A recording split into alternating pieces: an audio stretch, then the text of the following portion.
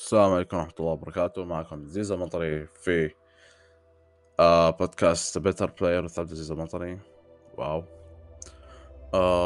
طيب خلينا نبدأ اليوم نتكلم عن شيء مرة مهم، خصوصا كانت يعني أعتبر أهم ثلاث أشياء تعتبر مهمة إذا أنت لاعب رياضات إلكترونية، هي ردة الفعل وكيف يعني نتكلم عن كيف تحسنها. خلينا نبدأ. الألعاب هي نشاط سريع الخطى مليء بالمواقف، تتطلب من اللاعب أن يتفاعل بسرعة ودقة مع الأحداث التي تظهر على الشاشة.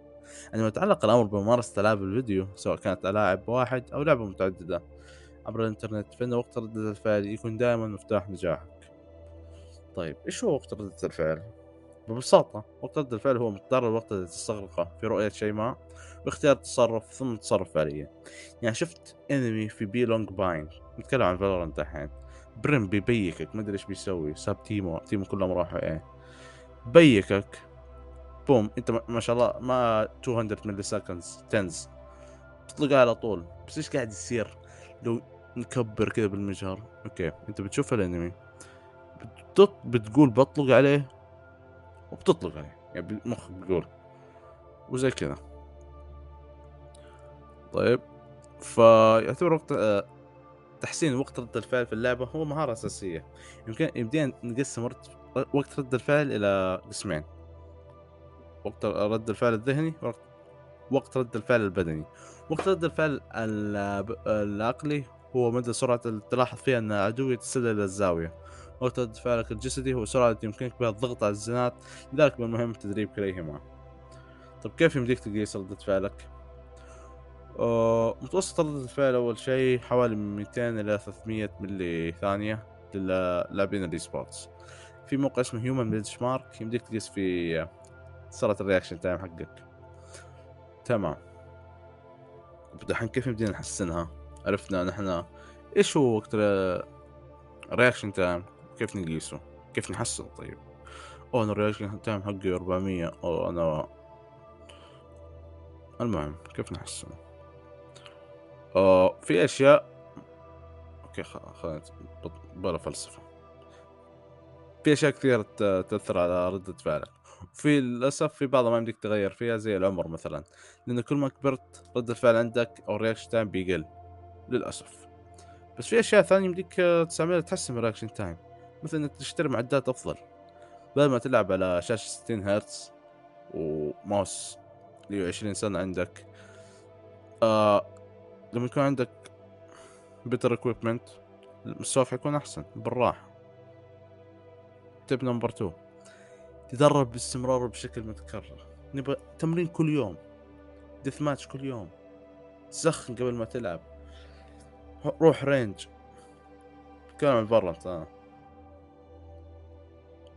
يب.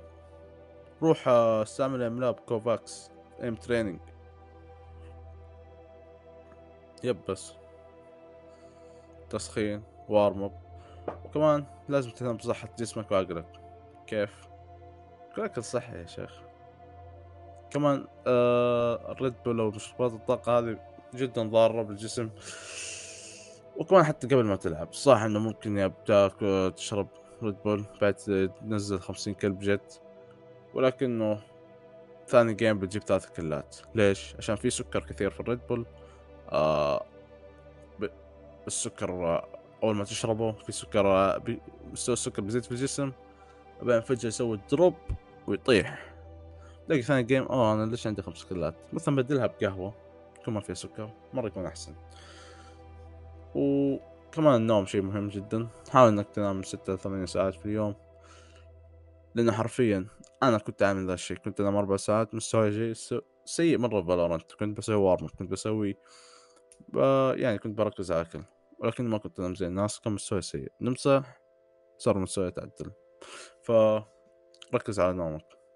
في الختام نقول انه الرياكشن تايم حقك هو مفتاح لعبك الاسطوري، يعني من احد المفاتيح، مو هو المفتاح الاساسي.